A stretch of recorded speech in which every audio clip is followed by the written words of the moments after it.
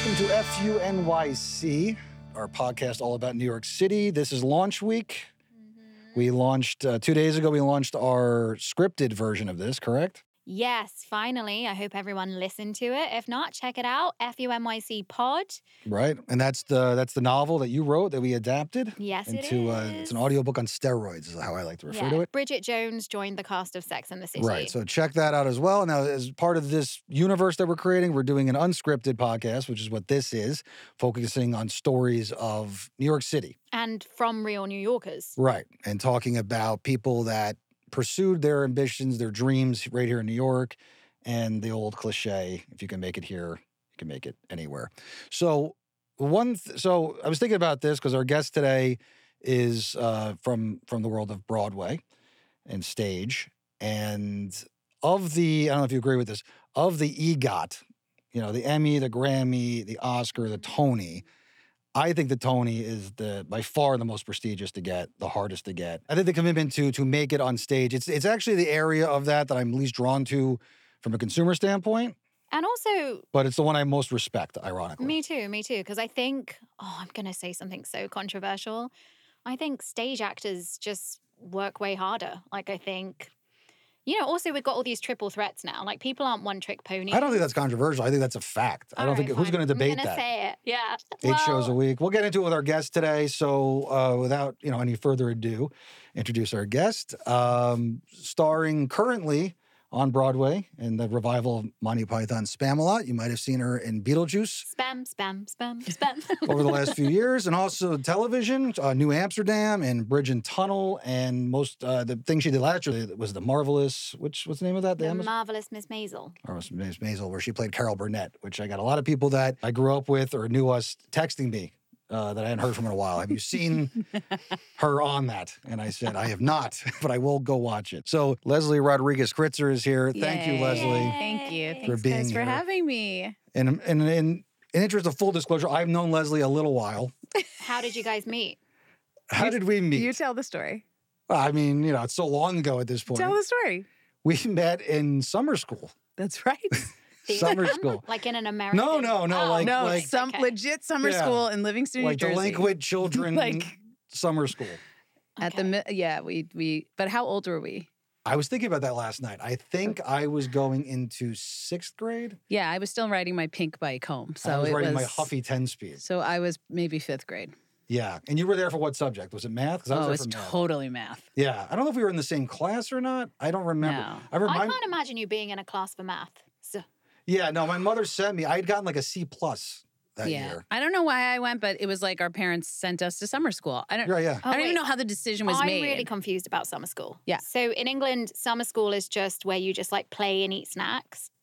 This is like extracurriculum. No, this is like school, but in the summer. You fucked up during the year, and now you got to go during the summer when everyone else is having fun for a period of time. Right. Wow. You have to go with the teachers that also get hired to do summer school with all the delinquent kids, us being 2 of them, and redo whatever we did and try to get better grades. Right. My mother referred to it as a refresher, but oh God, what a nightmare. But yeah, so that's where we met. Mm-hmm. She did not like me very much. He was mean. It was mean. Were you a bully? Just like not a bully, just the same as he not is like bully, now. but just like. Yeah, he's a bit like that now. Yeah, he's like, he's just a little like rough around the edges. Leave me alone. So were you both in the arts like continuously together? No, not at all. No. Then we wound up in the same high school, and we knew each other in high school. We're a year apart. But let's not get to there yet. Because I was thinking about this because I've known, again, Leslie a long time. But there's a lot I don't know about you. Really? Yeah. Again, I felt the same way. The main thing I don't know about you that I'm really curious about is how you got started doing live performing and singing and perform. I don't know that story. Well, I started off like playing classical piano first. Like my dad was had been a musician, but not like he played like wedding bands and stuff like that. But then he like became an accountant. It wasn't like a thing. So I started off just like studying piano like everybody else, and I was really good at it. But I was like, by the time I it wasn't the track I was going on. And I just started like elementary school, middle school doing the plays and stuff. And it was like, oh, she's kind of like, I love doing it. But it wasn't like I had parents that were going to drive, where we grew up, it's 30 minutes or so outside the city. It wasn't like I had stage parents that were like, well, this kid's going to go somewhere and like drove me in the city. So it wasn't until high school, maybe middle school, but really high school that I was like, oh, I want to do theater. Like this is. Is that right? It wasn't until high school that it became like a thing. I did. I stopped studying piano seriously at 13. I was like, this is not for me because it was very strict. I had won competitions. I played Carnegie Hall when I was 9 years old. I was pretty serious and I was like, this is not me. Like I belong up and in front of this thing, or it's just not, it's not me. And there weren't people at the time that played and sang and were funny. There weren't those kind of people. So there was Kermit the Frog. Correct. That was basically all there was. Exactly. So then in high school, I was like, oh, I auditioned for the plays and the musicals, and I got in them. Like I made sets for one. I was in the ensemble for the other. And then it wasn't until like I was 16 that I started studying voice. And then that became like a whole thing. Well, when did you know you could sing? When I was actually very young, I mean, if anybody out there knows who Linda Ronstadt is, Linda Ronstadt came out with three albums that were arranged by Nelson Riddle, and they were big Sentimental Reasons, What's New, and Lush Life.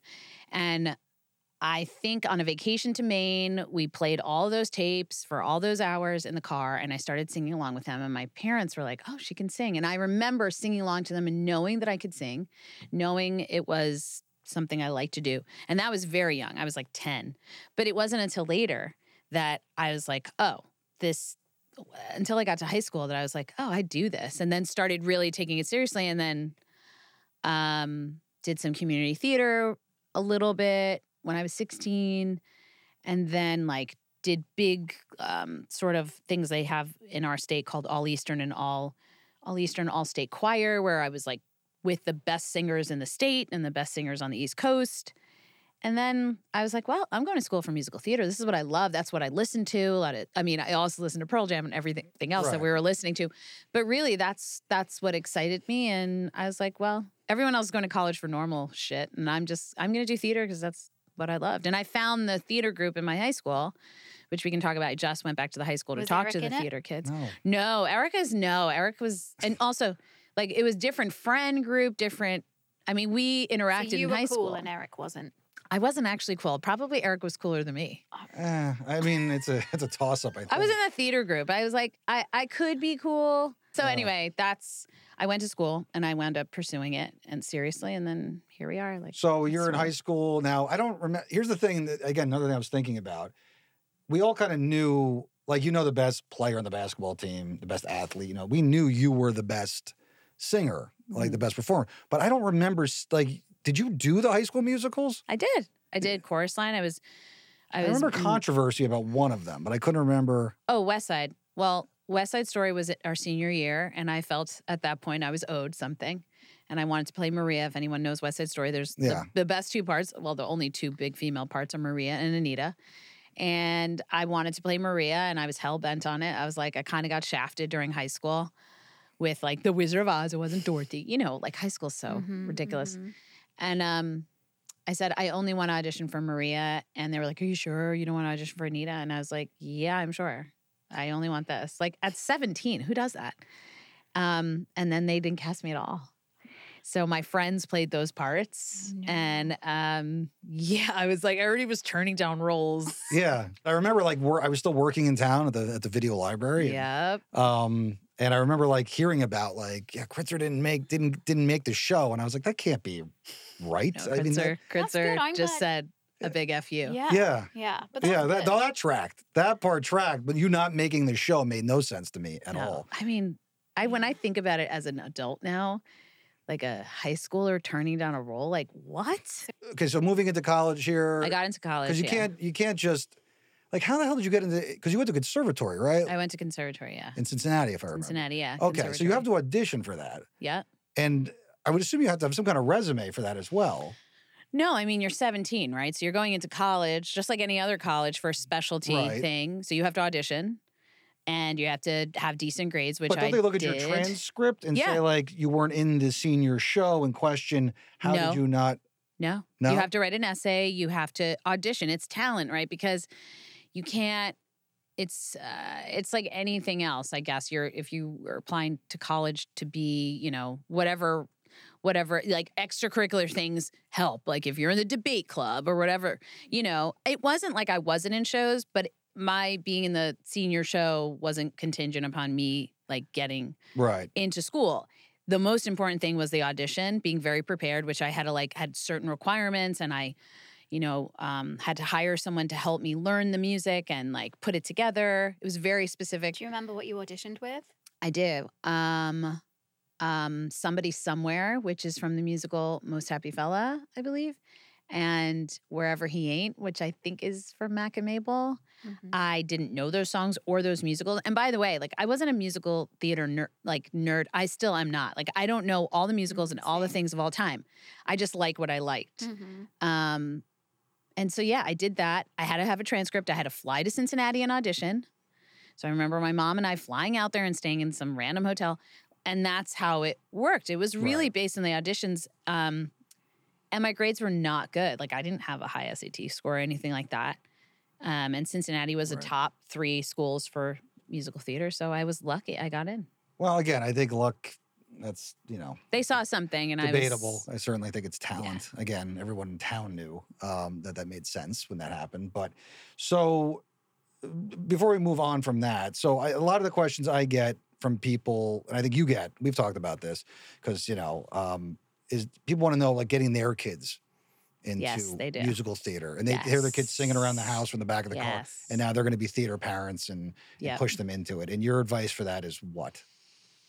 It's so different now because there's so much more access to training.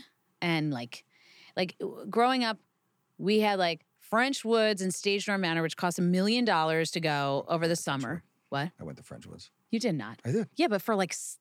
I went to the sports side. What, correct. Secret rich kid? Correct. Am I just like but now? But French Woods, it seemed expensive. I did go to summer camp. Expensive. It was very Stupid expensive. But that's how bad my parents wanted me gone. They just were willing to pay whatever it took to get me if they have the money to have us gone, we're out of there. Yeah. Wait, so what did you ask me? So the advice to parents. Yeah, parents pushing their kids into this. I mean, personally, looking back, I'm glad that my parents didn't do that because it's so much. If you want to be like a stage parent, you have to realize you're signing up for another job. Right. In order to pursue that. If you really, really want to go down that route and have your kid audition and do all the things, it's a second job. It's not just about like, oh, let's just see. It's a full commitment if you want to go all the way with it. Right. And the kids don't have a normal life. They are, let's say, for instance, some of these kids that I know that have been on Broadway, it's exciting and they all love and it's fun. But, they go to school during the day. They sometimes have tutors in between shows on the weekends. Their life is very specific and it's not always normal. Some of them would disagree with that. Some parents may be listening and going, well, that's not really how it worked for my kid. I'm kind of glad that my parents didn't do it because I had a normal high school life, I was able to experience it very similar to how everyone else was experiencing it, except I just did it in school. I think if you want to get your kid involved now, like take lessons, do it, have them involved in school. Like I was just in my high school yesterday. Now they have a theater department, Eric. Like they have a legit theater department.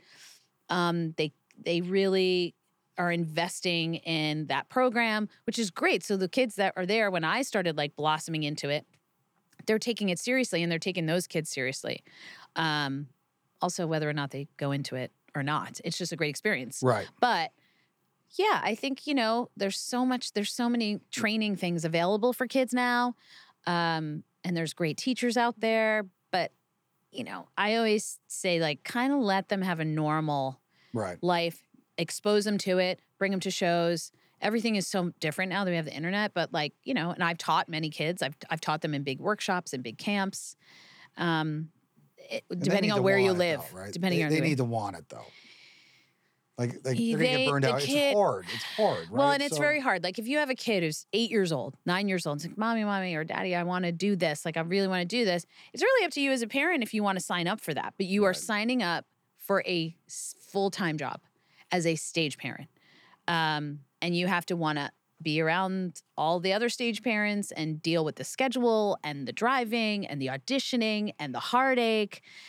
And agents and all of that stuff. And they need to be more this and that. Kids are already growing up with so much stuff now and being exposed to, so much pressure. I kind of can't imagine it. But I don't have kids. And if I had a little girl that I thought, or a little boy that like was so, maybe I'd be like, you know what? I know the ropes. Like, let's try. Right.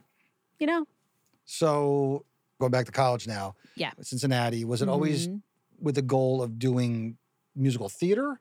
Or did you just want to act? Like, what was the end goal at that point at 18, 19? Once you're in the musical theater track there, we were studying dance, we were studying acting, we were studying voice and stagecraft and all the other things to understand and appreciate all elements of what it takes to put on shows, which I loved about school. Right. We had to, take costume, we had to take makeup, and that transfers into television and film also. It's all the same. It's all this. All those people started in those programs, right, and graduated if they wanted to work in television or film. It's all the same stuff, really, different medium. So, yeah, I think there's a part of me that, of course, wanted to pick up, and we've talked about this before, and go to LA and be part of the Groundlings and get on SNL, or just do straight up comedy. But as I just kept progressing and that actually maybe happened more when I graduated, but once you're in that track and you're with, we started with 24 people in my freshman class and graduated with 12. Right. And you're in like a conservatory in a 30,000 student university, but 500 student conservatory. It's like you're living, breathing, and eating, this craft all the time. So, right. And you're in a competitive environment where you're like, you are the best of the best, and you're going to go to New York and you're going to pursue this. And, if you come through this 4 years without being cut, which a lot of people were cut because the faculty didn't think they were good enough and they cut you loose, you're going to make it. And that's where we were trained to think that we were the best, and we trained to be the best. And that's... Because you graduated college in what, 99? 99. You got through in 4 years. Mm-hmm. It's not bad.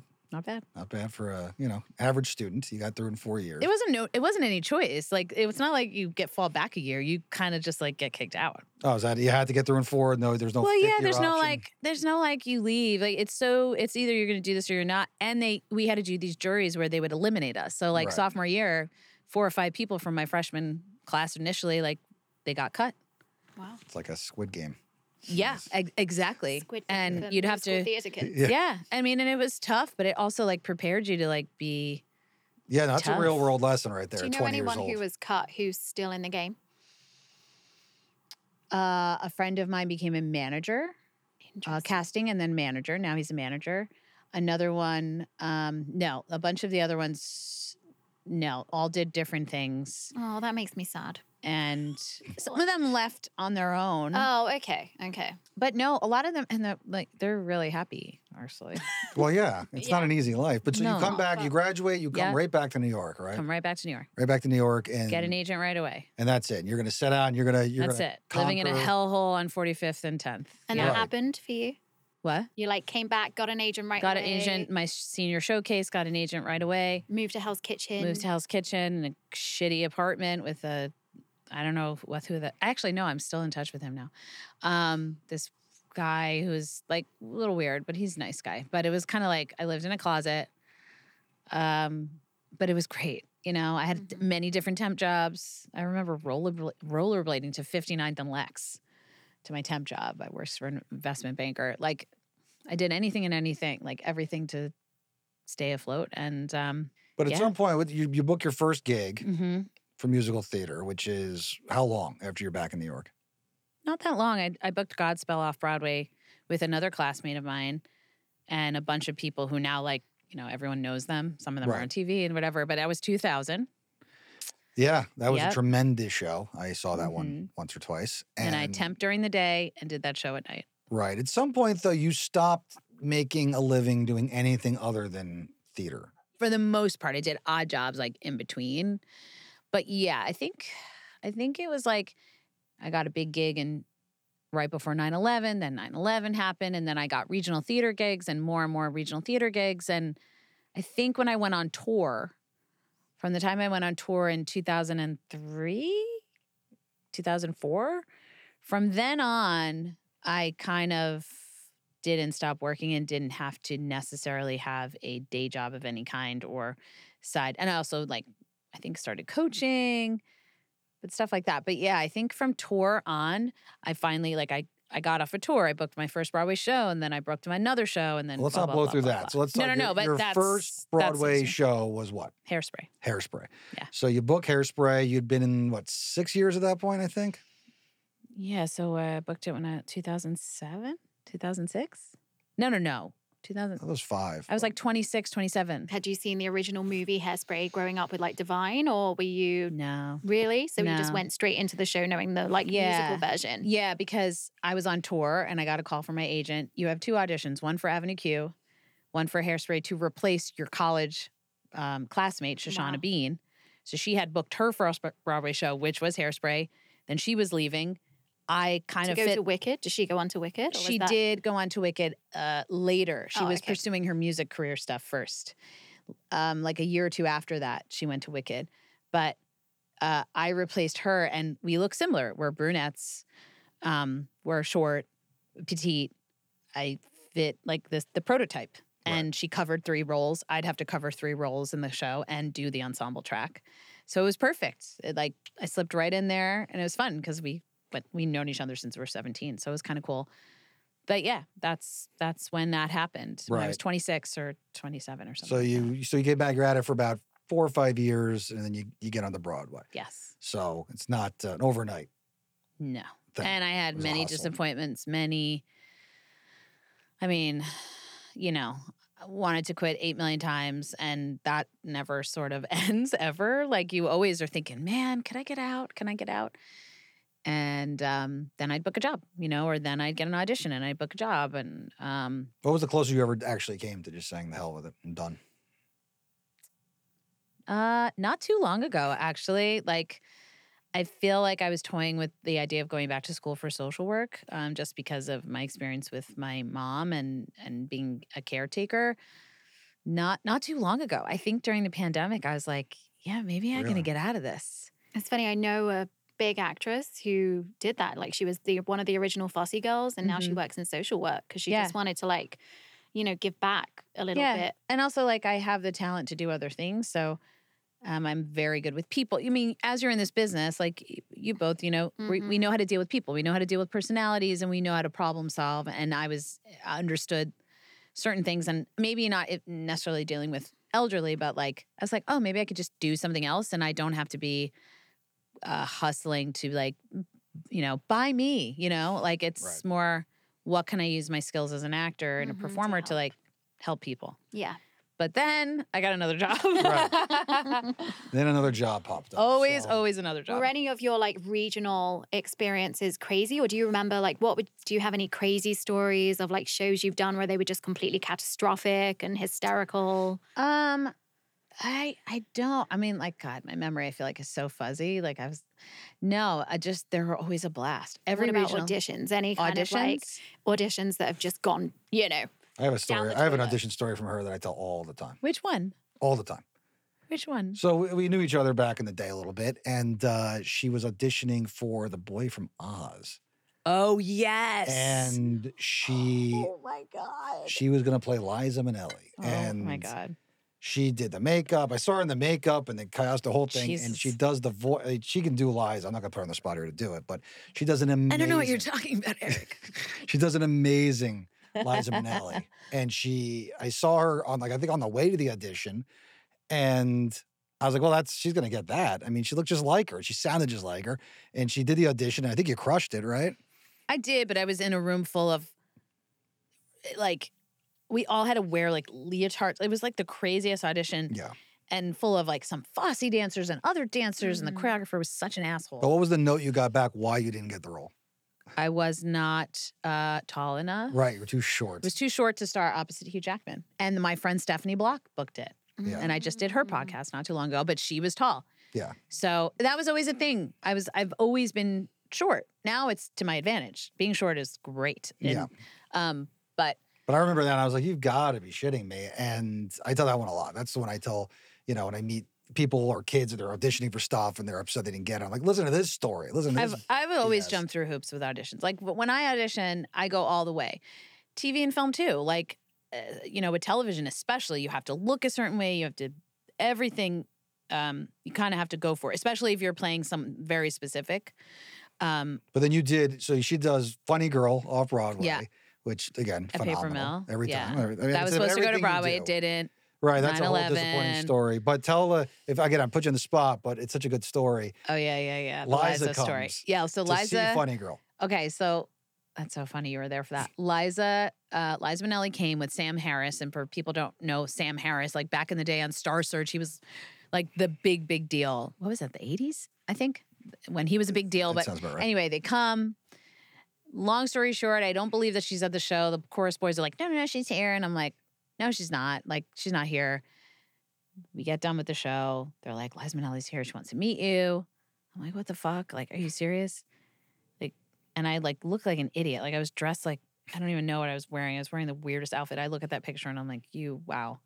And I met her, and so we're backstage and like, everyone's like taking pictures, and she goes, I go, what are you doing here? She goes, I'm here to see you. And then I was like, she goes, I've just never seen anybody work so hard, which is not a compliment. And then she's like, then she goes, do you want to go out for a Coca Cola? And I was like, okay. Like, what am I gonna say? No. So then she's like, I'll meet you out back. And so like, I get my stuff. I'm like, oh, what the hell? I go around. She's like sitting on the stoop with like, if anyone knows what acrylic nails are, when you put acrylic nails, they're long and they're unpainted, and then your manicurist cuts them, and then whatever. She had the long, unpainted, uncut acrylics, smoking a cigarette in the back porch. Like if I could capture that moment, like the moon's out, I was like, Liza Minnelli is literally waiting for me. We go into the restaurant, we sit down, waiter comes over. What would you like? She goes, I'll have a Coca Cola. And I say, I'll have a diet. She goes, why do you drink diet?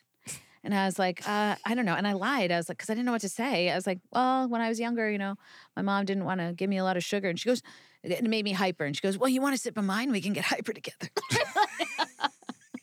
And then she just gave me notes, and you want to cheat out. All notes, by the way, as an actor, are incredible notes. Can you share some of those notes? Yes. She's like, you don't want to sing in profile. We want to see your face. So she would like, she's like, it was showing me basically if I'm in profile the whole time, I should cheat out because the audience is watching half of me. They can't see my eyes. And it's, your angles are important and what you're saying is important and all these different things. And my co-star came over who played Nikki Arnstein, and she was like, he's like, oh, it's so nice to meet you, Miss Minnelli. And she goes, oh, yeah, you were fabulous. And he walks away, and she's like, what do we think of him? And meanwhile, this guy's like way older than me. I have a boyfriend. I'm like, no, it's not like that. And then, she gave, and I didn't get the chance to ask her about her mom. I'm actually a huge fan of Judy Garland, more than her. I love Lorna Luft, actually, but that's another story. And who's wonderful also. Yeah. Mm-hmm. And then right as I'm going to ask her some questions about herself, she says, I never thought of Barbara once, and I think you're one of us now. And I was like, wow. And then she goes, how did we get on the New Jersey Turnpike? And gets up and starts walking out. And I literally helped her get into a minivan. I grabbed Liza Minnelli's ass and propped her up because she had just had hip surgery. And then they drove off, and I was like, wow. Yeah. Amazing. Yeah.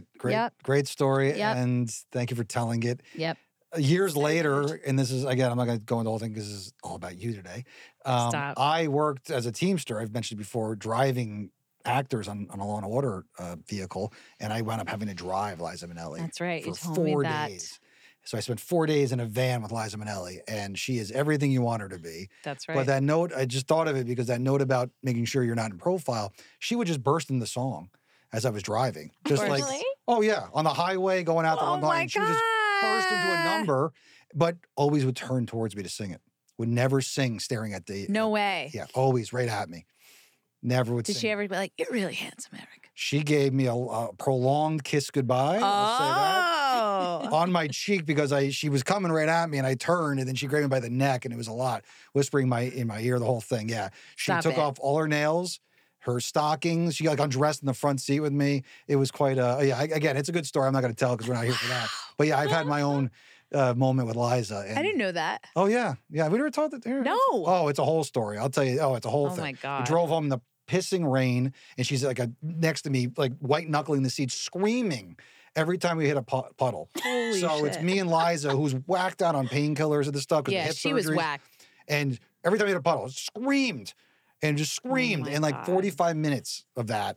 And then we got back and that's when she hugged me. You saved my life. I love you. I love you. She went crazy. And then, yeah, it was a lot. She was with David at the time. Yeah, David. Oh my God, all this stuff. So, but I would say Liza is like, a good example of somebody who just got kind of chewed up and spit out and she's not appreciated anywhere near. No, and what I she think should be. very unfortunately I don't even want to say it, but Not I don't doing think great. I don't think she's doing great, and she's on.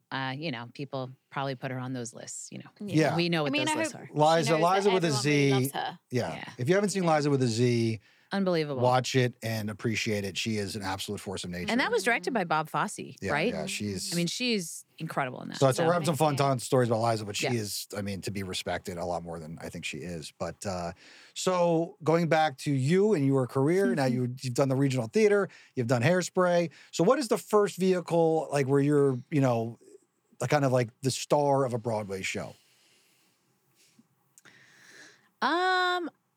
Honestly, now. Now, you don't count Beetlejuice. No. I mean, Really? people can count mean, I don't know Beetlejuice, whether I but can it's see I'm not. counting it. You stole the It's show. thank you. Well, Yeah. technically, I've done, I've done a bunch of Broadway shows original, like Legally Blonde was original, and I replaced in Something Rotten, and I was original in Beetlejuice, and Sondheim and Sondheim, and Catered Affair. I actually did Catered Affair. I starred in Catered Affair, but Faith Prince really was the leading star that I was supporting. I've had some great parts, but Beetlejuice probably was one of the big ones. And then the one I'm doing now, Spamalot. I mean, Lady of the Lake is.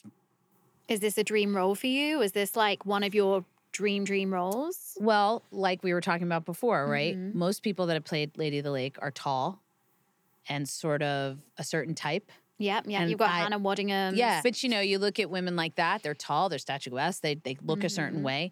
When I got to the city and I saw it 20 years ago, when it was on Broadway, I didn't even think twice about that part being something I would do. Just because literally you're a certain type. You're either that type or you're not. So now when I walk up to work every day and I see that poster, I'm like, wow, I'm that girl. It's wild, and I really am. Mhm. I wear 5-inch heels in the show, but Oh, wow. oh yeah, it's pretty cool. And I can walk in them, but this is the one. This is the one for me. And also the reviews, and I read all reviews because I find it interesting. I've never gotten reviews like this in my life in any show, where across the board it's like the best reviews of my career. So I would say generally, again, I've read some of the stuff over the years. You generally get pretty good reviews. yeah, I get pretty good reviews, but What's the worst one you've gotten? I think someone called me a turkey once. Turkey. Really? A turkey? Yeah, or you never liked. It's not even bad, but when they say she's underused, I've gotten she's underused a lot, which is not a nasty review. It's just like another reminder that you're never, you're always not the star. You're never not the lead. Which, by the way, I don't really care about being the star. I just want to do good material and be able to do what I do. Right. I kind of like being an ensemble group. It kind of makes me nervous if it's like just me. But yeah, most of my reviews are great. I've been very lucky. But this, Again, there's that word again. I hate that word lucky. Come on. You're super talented. Just no, own I it. know. No, Not I am. luck. I am super talented. But look, how many times have we seen people who are super talented, who got great reviews, who have made incredible films or incredible TV shows, and they haven't been recognized or they haven't been given their due? Right. Like Scorsese, I always think of Scorsese. He wasn't given his due for a long time. Like He wasn't I given his Oscar, but everybody in the world thought he was. Williams.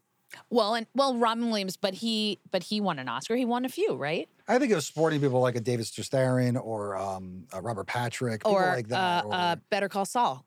Oh, yeah. Come on. That's Do you know he just Odenkirk. Odenkirk, he just found out that he's the 11th cousin of King Charles. Really? Yeah. Well, he's in line. It's Charles crazy. having some health scares. But the girl on that, I'm forgetting her name. She's one of the best actresses Seahorn. of our generation. Rhea Seehorn is way over. Well, Edie Falco. We could go on and on about this. On forever. and on. But that's what I'm saying. Like for me, Edie Falco had Katie her Sagal. moment. That's I was always Katie Sagal. Fierce. But for me, it's kind of like, yeah, I have been lucky. The reason when I say luck, I am incredibly talented. I know my gifts, and I know I've worked very hard, and I'm very competitive and ambitious. But it's also more than that. It's about timing, because I can guarantee that's all of life. It's exactly which is luck. Timing and luck are hand in hand for me. Like, yeah, but you're prepared. What's that old saying? Like you need to. When preparation meets opportunity, that's luck. So if you're prepared for the moment, and you're uber talented, yeah, yeah, you get your. Again, I understand what you're saying, and I'm not looking to fight you on it. I'm just saying. I think it's very sweet, and I appreciate it. No, I'm just saying, like you don't work as hard as you've worked, or as a lot of people have worked, and you finally get your big billboard in Times Square or whatever. Like that's not lucky. That's a lifetime of hard work. Well, and I think like this year it's kind of interesting. I lost my mom in May. And the day after I lost her, thank you. And the day after I lost her, I walked into tech rehearsal for Spamalot at the Kennedy Center, because we started in DC before we moved to Broadway. And talk about timing. I mean, that was exactly where I belonged. And like, can we talk about Mom for a minute? Yeah, sure. So we grew up. I knew you as Leslie Kritzer. Yeah. You're in my phone as Kritzer. Yes. And forever will be. But now you're Wickstrom. Leslie Rodriguez Kritzer. And not legally, just my stage name. Stage name, and that was important to you to change that. Yes. Why? Well, two reasons. When I started, my mom had been ill for many years, and I always say that I'm Jurican, which is like my Polish Jewish father, and my mother who's Puerto Rican, and yet look at me. I mean, I'm like, I look like just like a normal white girl, but really, I'm a mix, and I wanted to honor that and honor my mother and that side of me.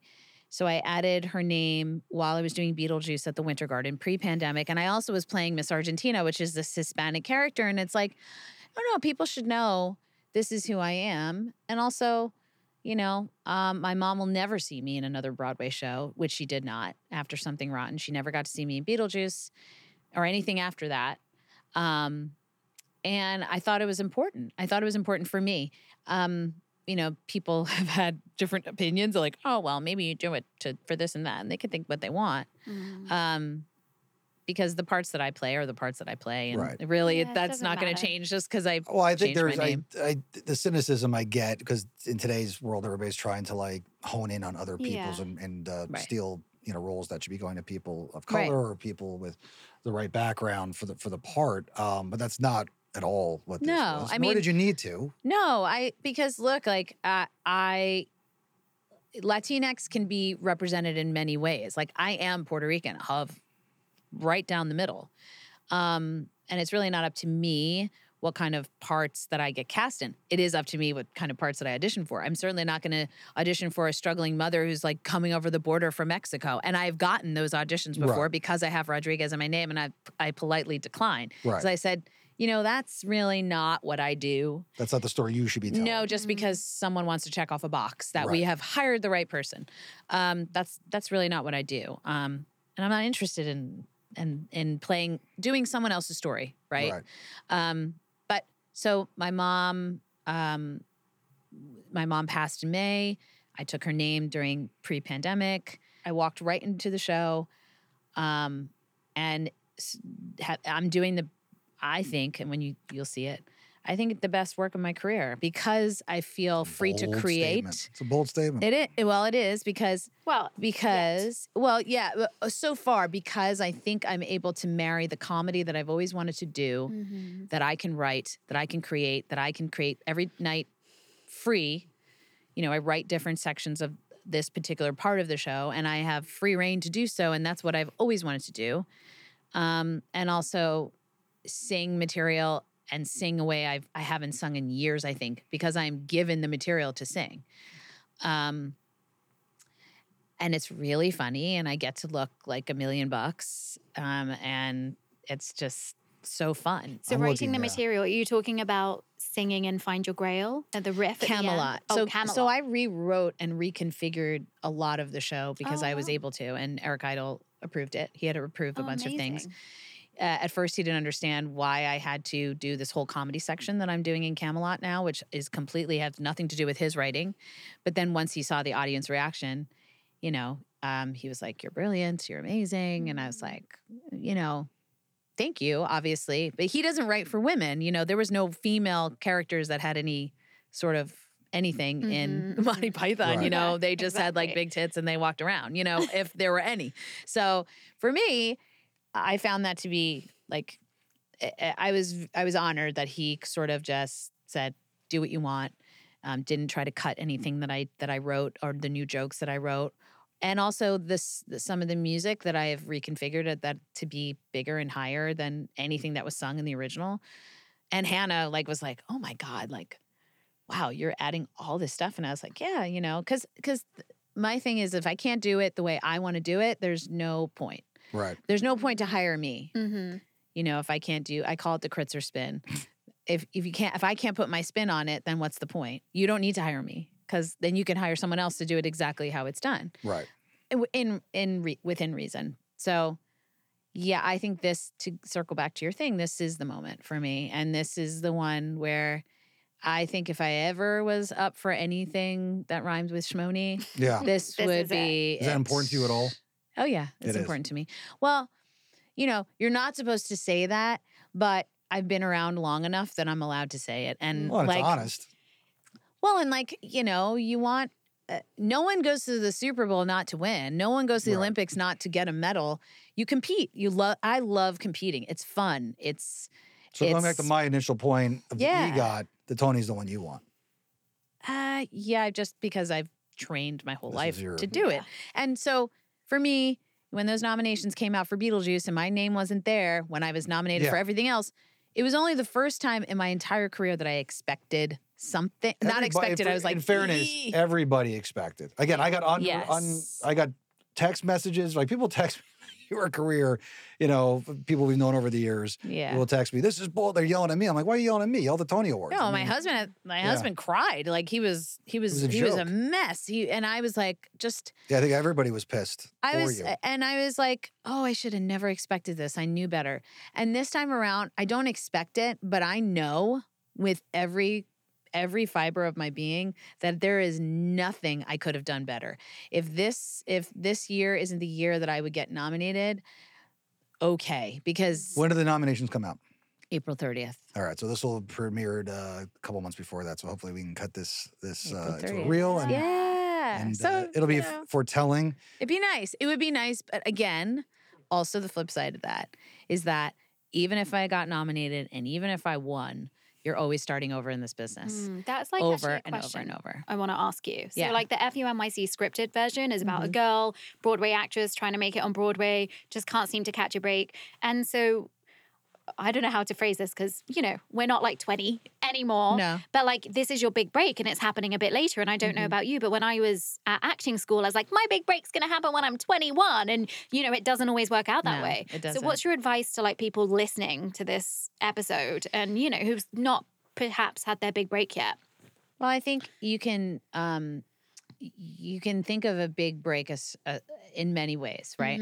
It's never one. It's for me, it's been a culmination of many I wouldn't have gotten here if it wasn't for all the big breaks that at the time I thought this was the one, this was the one, this was the one. It's all of those leading up to this moment. So I think it means different things to different people. And I think if you still have the drive, if you're still hungry, if you still love it, you got to keep doing it. But if it comes to the point where it's just too hard, fuck it. Don't feel like, and you know what? Mike Birbiglia said this, and I'll never, if you are out there and you want to read this article, it was in the New York Times a couple of years ago. Why force yourself to keep doing something because you've done it so long and you feel like you don't want to give up, but if there's something else that maybe might make you happy, you know, this career is never going to make you happy. That's not what does. But if you love it and understand it and keep going, you can possibly get what you want. There's just no guarantee. But that article really spoke to me because I was like, oh, I can give up if I want to, and that's okay. I think a lot of people get so I deep love and it's that. all they know. And it becomes who they are completely. Yes, To a that's way That's that when you they make a lot can. of sacrifices. Like Yeah. as a performer, you make like I have Yes. so many friends my age who have like who, I'm not saying you need to choose between one or the other because you can have it both, but like people miss having kids or miss settling Yes. down in relationships because they're driving to like Washington DC to audition for a car commercial. It's always there's the just show. The always- gentleman you were talking about earlier with Funny Girl. Mhm. The man who played Oh, I'm forgetting. was such a Bob lovely, Cuccioli. yeah, a lovely man. Yeah, but I very remember him nice. telling me, if my wife drops dead tomorrow and I have a show, I'm not going to the funeral. And I was like, well, that's dedication, I guess. I mean, Yeah. that's I something. walked into tech rehearsal the day after my mother died. Right. And Because that's where I belonged. Yeah. And that's show must go felt- on. It's not just cliche. It's No. completely true. The- We're going to wrap up in a second here, but it's now February 22nd. You're starring Lady Lake, and I can't wait to see it. It's going to be amazing. It's Yeah. And always- where's Spamalot on? Spamalot's on Broadway at the St. James Theater. Right. So how and if people want to catch you in that show, how long do they have to do that? I think we're pretty open-ended through maybe the summer. So yeah, come and see But us. don't wait. Go see her. No, She's don't wait. Come see us. amazing. It does always. It's amazing. Every time you sing, it amazes me Oh. because again, you need to know her. She is very small in stature, but the sound that comes out of this woman is huge, and Yeah. it's always amazing. So This I'm one- really curious. You're saying this is the biggest you're going. biggest. So and I've seen you go pretty big before. No, this is next level for me, even for me. And I trained pretty hard to be able to do it consistently, and I have been. I mean, people come to see the show, and I'm not bragging. Like I asked a friend, I go, should I be offended that people say this? But they go, how are you doing that 8 shows a week? Like really, Leslie? Like Yeah. really? How are you doing it? And I'm like, does it sound okay? Because it's okay, but Yeah. I've trained for it to sound like that.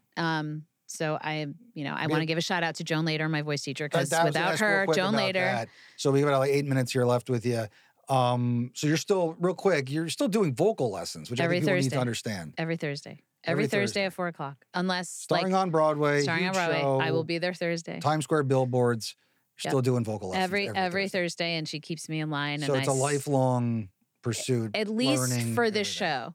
For this show, I have to be there because I want to know, and I'll be very transparent. I've been vocally injured before, which is terrifying. And I am also older, so I can't just, wing it. I can kind of wing it, but not wing it, and I have to take care of myself a certain way. So yeah, Joan Lader is the only voice teacher that's ever been given an honorary Tony Award. And she is responsible for a lot of major singers' career and vocal health and rehabilitation. She rehabbed me through 2 injuries. So she knows me and she keeps me in line. And I feel safe to do the show when I know I see her every week. So I have a check-in, and it's like being an athlete, you have to kind of go, okay, am I getting in bad habits so that, you don't injure yourself. And then, so real quickly, I know Spamalot's open-ended. It's going, or it'll be Yep. hopefully Tony nominations. See it sooner than later because we do not. Yeah. It's never guaranteed. Right. It's just such a fun show. People should Oh. absolutely go and So see what's it. what's You're gonna laugh looking your ass off. ahead? What's after? What do you think you're going to do after Spamalot? Take a vacation. Maybe take a vacation. Obviously, I would love to do more television, but I never think of myself as doing movies, but I'd love to do movies. Like the people that I love, when I see them do movies, I'm like, oh, I want to do that. But Right. definitely more television. And I think, I don't really plan too much. I But kind of just always Patti LuPone more the focus than Meryl Streep, right? Like that's always been the. No, I don't know. You don't know. The next I don't chapter. know. You want to do it all, and that's okay. I do want to do it all. Yeah. And I don't always have to sing to feel like fulfilled. I've never felt that way. Yeah, I like to do, and I also like time off. I like to just be normal and then go and do the job. Hang out with Eric. I've never done you be that normal, which is a good thing, but decompress. I'm let's an say. actor, so There it is. how can I be fully normal? So we have some questions we're asking all of our guests here that are appearing. So it's kind of just real quick, best of New York type questions. Oh, God. So, Leslie Kritzer, what is your favorite movie set in New York City? Goodfellas. That was your favorite movie. It's my number one after favorite you. movie of all time. Lorraine Bracco. I'm wearing a Lorraine Bracco sweatshirt. It is also my number one movie of all time. It's my number one movie of all time. You know, we grew up in North Jersey. Yep. It's kind of ingrained in our DNA. Both Sopranos fans, Huge. hardcore. Well, we grew up in Soprano land. People ask, where are you from? I say, you've seen Hardcore. Sopranos? That's where I'm from. We actually, I don't think you lived on this. We lived on the same street for a little while. We did? Dougal Avenue. Oh, Dougal Avenue. That wasn't my first house. That was the second. Yeah, because your So- mom lived on my street too. Right. So yeah, we kind of come from the same. So that makes a lot of Jack sense. Alone's. Jack, they're out. They're gone. I know. I drove by it yesterday. It's really sad. It's boarded up. Leslie, Camaradas is still there. What's your favorite New York musician or band to come out of New York? I had an answer for this. Wait, now it's gone. I mean, I love the Beastie Boys. I love Billy Joel. Paul's going to be jumping up and down. I know, like, because well, to be fair, because he reminded me, but Beastie Boys is great. I mean, I love Billy Joel. A musician, I mean, Frank Sinatra's technically Jersey. I know. Yes, Hoboken. It's Hoboken. Not get it so twisted. We're not giving him up. There was a band, though. There was, well, that's my answer. I All guess. right, fair That's enough. a good answer. Yeah. Favorite TV show set in New York City? I mean, Seinfeld was pretty great. You're going Seinfeld. Seinfeld was great. I know there's another one. There's like 100 more. I mean, what other shows everything I grew up with, I don't think like the Jeffersons I love, but that's not, Jeffersons. All in the Different Family. Strokes.